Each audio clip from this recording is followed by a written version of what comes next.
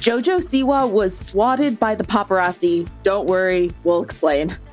We can't stop looking at the Instagram handle Zillow Gone Wild. And we're talking with movie critic Carrie Whitmer about the film Promising Young Woman. It's January 25th, 2021.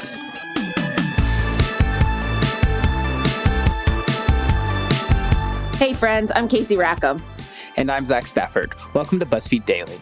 Zach, I don't even want to talk about this because I'm already over it. I have no interest in it. But there's swirlings of talk of there being a Harry Potter series coming to HBO Max. And I'm just oh, really? What does that mean? Is it an offshoot of what we've already seen? Because the books have been done. I don't understand.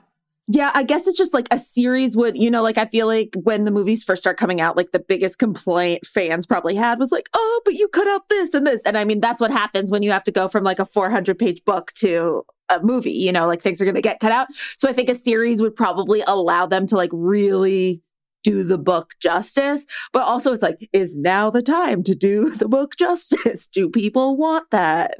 I don't know. And just quick note here, a little age fact check here.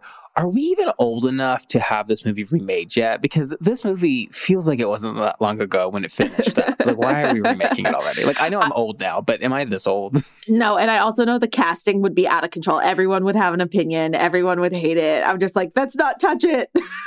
All of those main characters, because they're in their early 30s, would be cast as teenagers still to this day, potentially. So I don't understand what's different. Anyway, that's all I have to say about it. Good luck, HBO. This and Sex and the City, you're really exploiting some IP. Get your cash. Get your check. All right. So today, first, we got to start with everything going down in JoJo Siwa's life. First, it appears the YouTube star came out last week after wearing a t-shirt that said, quote, best gay cousin ever. And then, apparently, the police showed up at her house afterwards. Nate Harvey had JoJo explain how everything went down on his Instagram. Basically, what happened is we were at our house, and all of a sudden, there was a whole bunch of police that were telling us to come outside the house, and we didn't know why. We didn't know what. Get out of the house with your hands up. Nate'll reenact and scene. Okay. And then basically we went outside, hands up, because you have to obviously just follow the rules and do what you're supposed to do. And then the police were saying that somebody had called and made a claim, and then all of a sudden paparazzi came from around the corner. So basically it's called swatting, where the media will actually call the police, so that way you have to come outside your house. You're hearing that right. The paparazzi called the police on JoJo to get her to come out of her house. JoJo noted in the Instagram video that if photographers had simply showed up and waited long enough, she likely would have come outside. Oh my God. That's wild. Horrifying. I had not heard of that before. And also that's just so icky, because it's okay, now they're going to get photos of them with their hands up in the air, which will make it look like they did something wrong, when in reality the paparazzi just did it. That's too much. It's too gross. And also the double entendre here of coming out, being forced to come out of your house after you just came out of the closet, is gross, disgusting. I hate it. Paparazzi continue to be the trashiest of trash. I'm sorry, I must have to say, because this is not journalism. This is not integrity. This is nothing. This is gross. And this poor young woman has done something incredibly brave by coming out when her audience is mostly young kids and families. And this is the first thing that we do. We need to do better. I'm sorry. This is bad. Oh my God. Yeah, it is now officially beyond an invasion of privacy. That is, oh God. Okay, so moving on. Zach, have you heard of the Instagram account Zillow Gone Wild? I have not. Okay. So the gist of it is that the account tries to showcase the best that the real estate website Zillow has to offer. So you can think of it as House Hunters and HGTV brought to your phone, so you can look at some absolutely wild properties. And I'm not saying a home that I could never buy. I mean a home you literally could never buy. We're talking 100 bedroom mansions with game rooms and some places that look like they were plucked out of the Renaissance.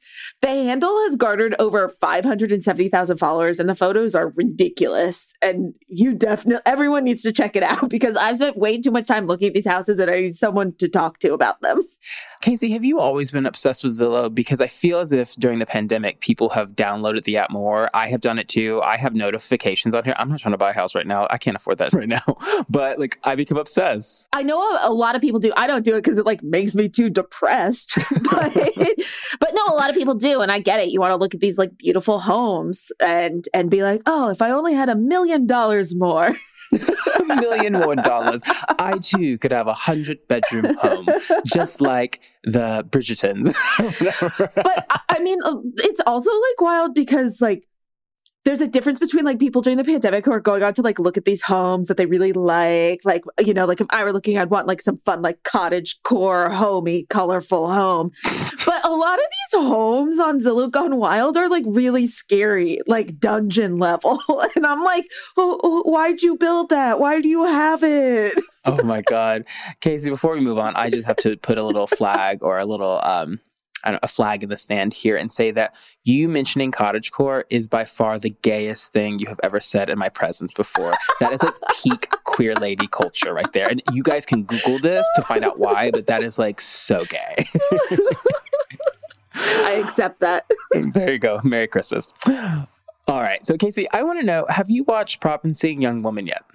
You know what? I haven't. And, you know, I have a lot of friends who have, and I actually know what happens. I know the plot. I know like the play-by-play.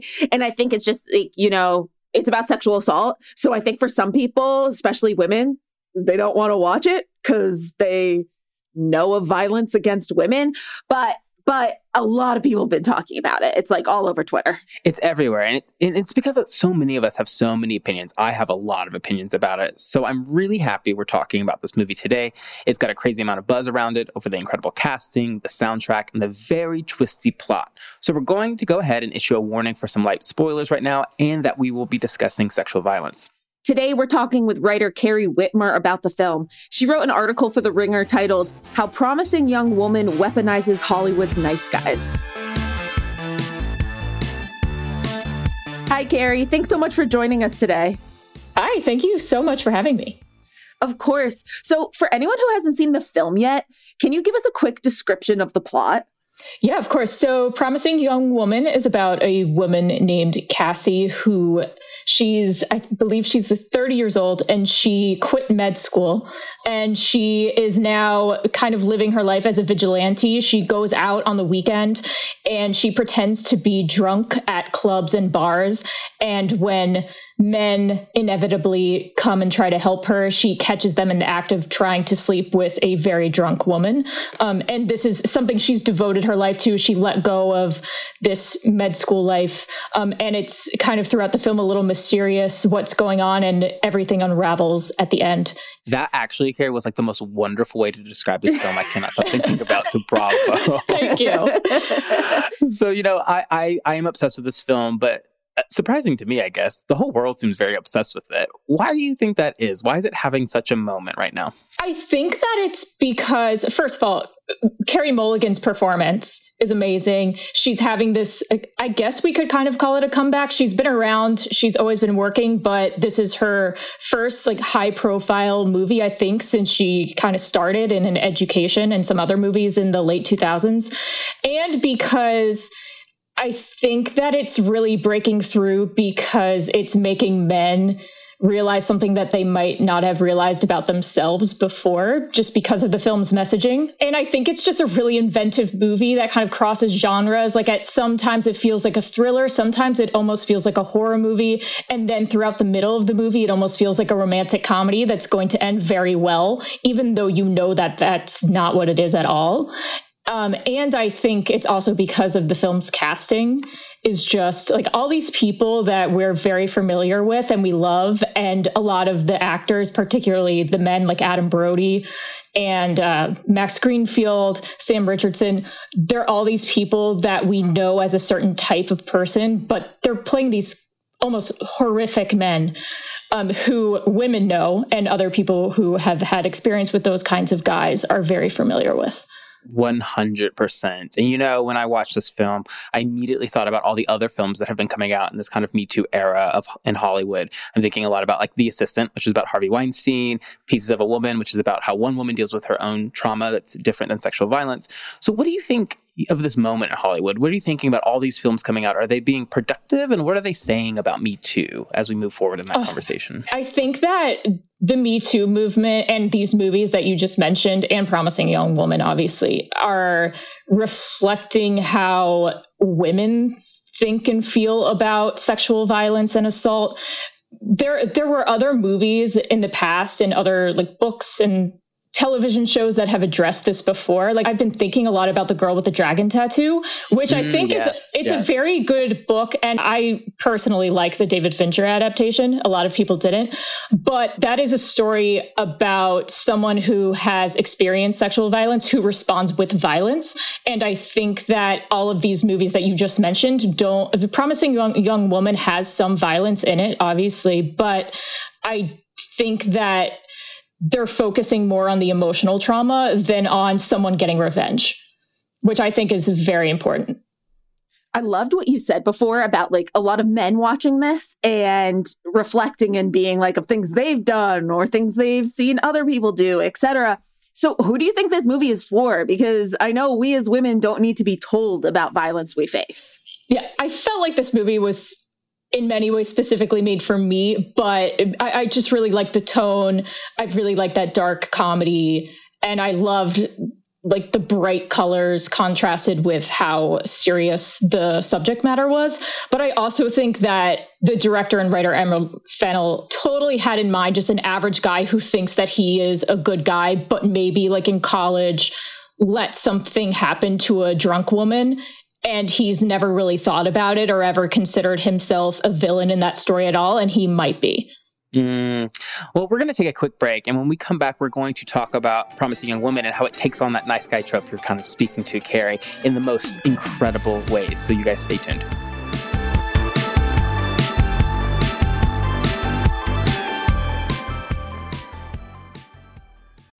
SheFit, we're tired of hearing new year, new you, fat-burning secrets, and lose weight fast. The only thing you need to lose is self-doubt. The body you're in deserves respect, love, and support. Support you're not getting from your current sports bra. It's time to experience the only sports bra that actually does its job and outperforms the most popular brands on the market. It's time to feel real support from SheFit. Save $10 today at SheFit.com/2022. Thursday, February 10th. Kick off Super Bowl 56 weekend with host Keegan-Michael Key. Find out who will be named the AP Most Valuable Player, delivered by Pizza Hut, the Walter Payton NFL Man of the Year, presented by Nationwide, and more. Plus, the Pro Football Hall of Fame class of 2022, delivered with Uber Eats, will be revealed. NFL Honors, presented by Invisalign. Thursday, February 10th at 9 Eastern, 8 Central on ABC, NFL Network, and ESPN+. All times live except in the Pacific Time Zone. I'm Colleen Witt. Join me, the host of Eating While Broke podcast, while I eat a meal created by self-made entrepreneurs, influencers, and celebrities over a meal they once ate when they were broke. Today I have the lovely AJ Crimson, the official princess of Compton, Asia, Kidding, and Asia. This is the professor. We're here on Eating While Broke, and today I'm going to break down my meal that got me through a time when I was broke. Listen to Eating While Broke on the iHeartRadio app, on Apple Podcasts, or wherever you get your podcasts. Welcome back. We're talking with Carrie Whitmer about the film Promising Young Woman. The heart of the piece you wrote for The Ringer really focuses on the film's brilliant casting, which we talked about. You point out how casting some of the nicest guys in Hollywood really sells the film's message perfectly. Can you break that down for us? Yeah, so I think that what they did intentionally with Promising Young Woman was that they casted all of these famous but not super famous. Like, these guys can go to Trader Joe's in LA and not be bothered, you know? These nice guys that are approachable. They're kind of nostalgic in a way, like Adam Brody, like him as Seth Cohen, like that. He was my teenage crush. Bo Burnham is someone that I grew up watching. Like, he's around my age, and I watched him like become famous because of his YouTube videos. In 8th grade, his directorial debut was so lovely and sweet and very hopeful.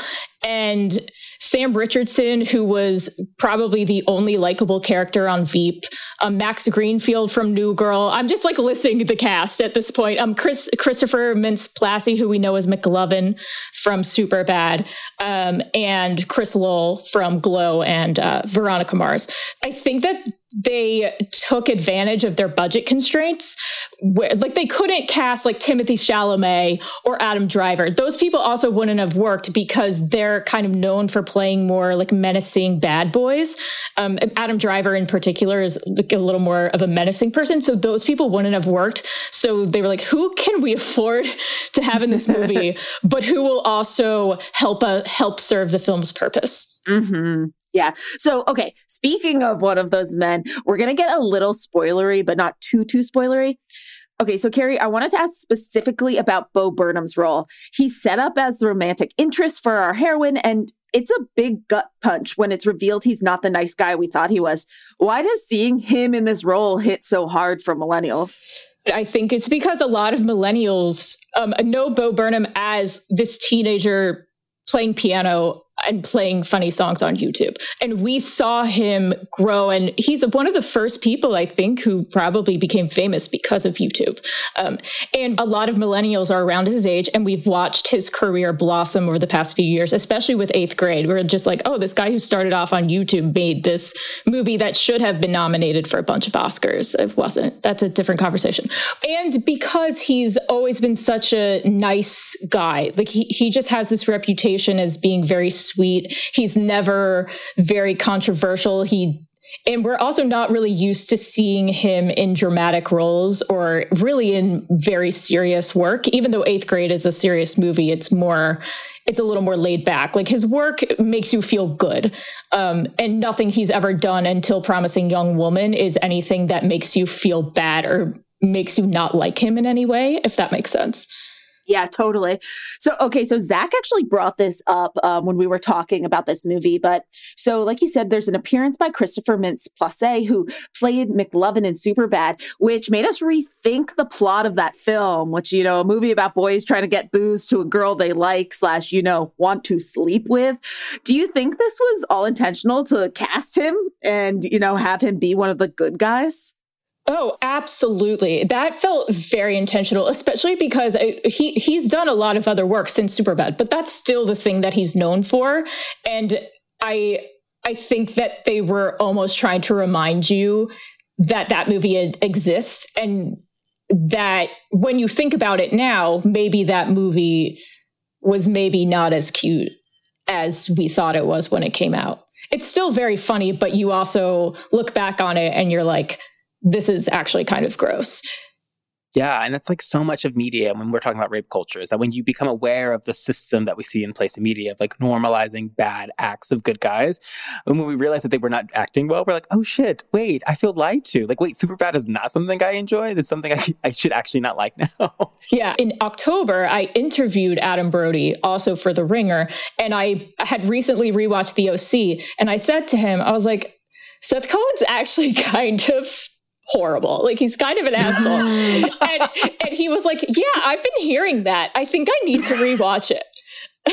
And then he brought up, naturally, after we said that, he brought up his character in Promising Young Woman, which I had not seen yet, but now I completely understand what he was referring to. Yeah, it's this thing, Zach and I were talking about, of it just like permeating every like aspect of our lives growing up. So it's like, yes, Seth Cohen was also my like main crush growing up, but I did a rewatch of it too. And I was like, oh God, he's a nice guy. Like, and not the nice good guy. He's the nice guy.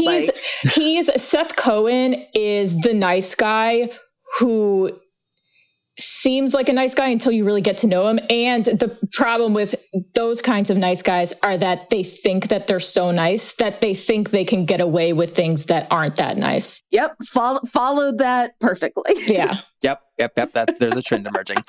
All right. Well, it's not just the men in this movie. There's also some female characters that really are challenging for us to watch. Folks like Alison Brie and Connie Britton, who I think is just a godsend of an actress, a woman, a person. But what do you think about their usage of women in this film? Because it made me think a lot about rape culture and how women do participate in this culturally, and we don't ever talk about that. And I feel like these two women have something to say about that. So what are your thoughts? Oh, I Completely agree with you on Connie Britton. I wanted to get to them in my piece for The Ringer, but I started writing a paragraph about them and I was just like, this is another blog. I need to stop myself. This can't be 3,000 words. I think that just like the men, I think that Connie Britton and Alison Brie were cast very intentionally because, I mean, who do we know Connie Britton for? Tammy Taylor. I mean, she's obviously done other things, but we know her as Tammy Taylor. We know Alison Brie from Community and Trudy from Mad Men. They're all the kind of more positive, cheery characters who are very uplifting. I mean, maybe Trudy Campbell isn't uplifting, but she's always on Mad Men. She's a relief. When you see her, you're excited to see her, even though she's not in the show that much, but she's usually very delightful when she's on Mad Men. And her character was a little harsh on Glow, like much different than her other roles, but this was even harsher. Both of these women just really blew me away with their performances in this movie. And it must have been really, really difficult for them to play these characters who are kind of perpetuating the system. So we have all these amazing performances. We have a movie that like defies genres with like the music, the tone, the colors, etc. And there's so much buzz. Do we see this being a major Oscar contender? I hope so. I think that its release date is going to benefit it, but I think that this year's Oscars are going to be the most unpredictable that we've ever seen because they're so late. I cannot be an expert on this, but I think that Carey Mulligan will be nominated at least for Best Actress. I think that she should be a major contender. At this point in the conversation, she is, but I always regret when I go somewhere official saying that someone's going to win, because I kept saying in 2018 that Bradley Cooper was going to win for A Star Is Born, and Rami Malek won for Bohemian Rhapsody instead. So I do not want to jinx Carey Mulligan's Oscar. I would also hope that it gets some directing recognition and screenwriting. We know that the Academy has an issue for some reason nominating women in these categories still. And as maybe Bo Burnham for Best Supporting Actor, I think that's a long shot, but I do think that it's possible. This year is just so weird to think about. Like I truly have no idea what direction these are going, but I'm hoping that they go in a direction where more female centric and made movies can actually earn their Oscars for once. Fingers freaking crossed. Because Carey Mulligan is just, she is just a vision in this. And also, Carey, thank you for reminding me that Bradley Cooper lost to Rami Malek for playing. And Rami is straight and played a gay man, and I'm still mad about it. I forgot. So thank you for that. This is something I literally think about every single day. And it really drives me. Yeah. Oh my God. Well, Carey, thank you so much for joining us today. Thank you so much for having me. Well, that's it for today. Be sure to join us again tomorrow. And remember, I will always continue to mention cottagecore as often as I please. Zillow Gone Wild up the cottagecore themes too. That's all I need. Oh my God. Be sure to subscribe to BuzzFeed Daily on the iHeartRadio app, Apple Podcasts, or wherever you go for your sound stories. And please take the time to leave us a rating and a review. It helps us figure out what you like about the show versus what you love about the show. And remember to come back for more of what you love about BuzzFeed, coming to you daily.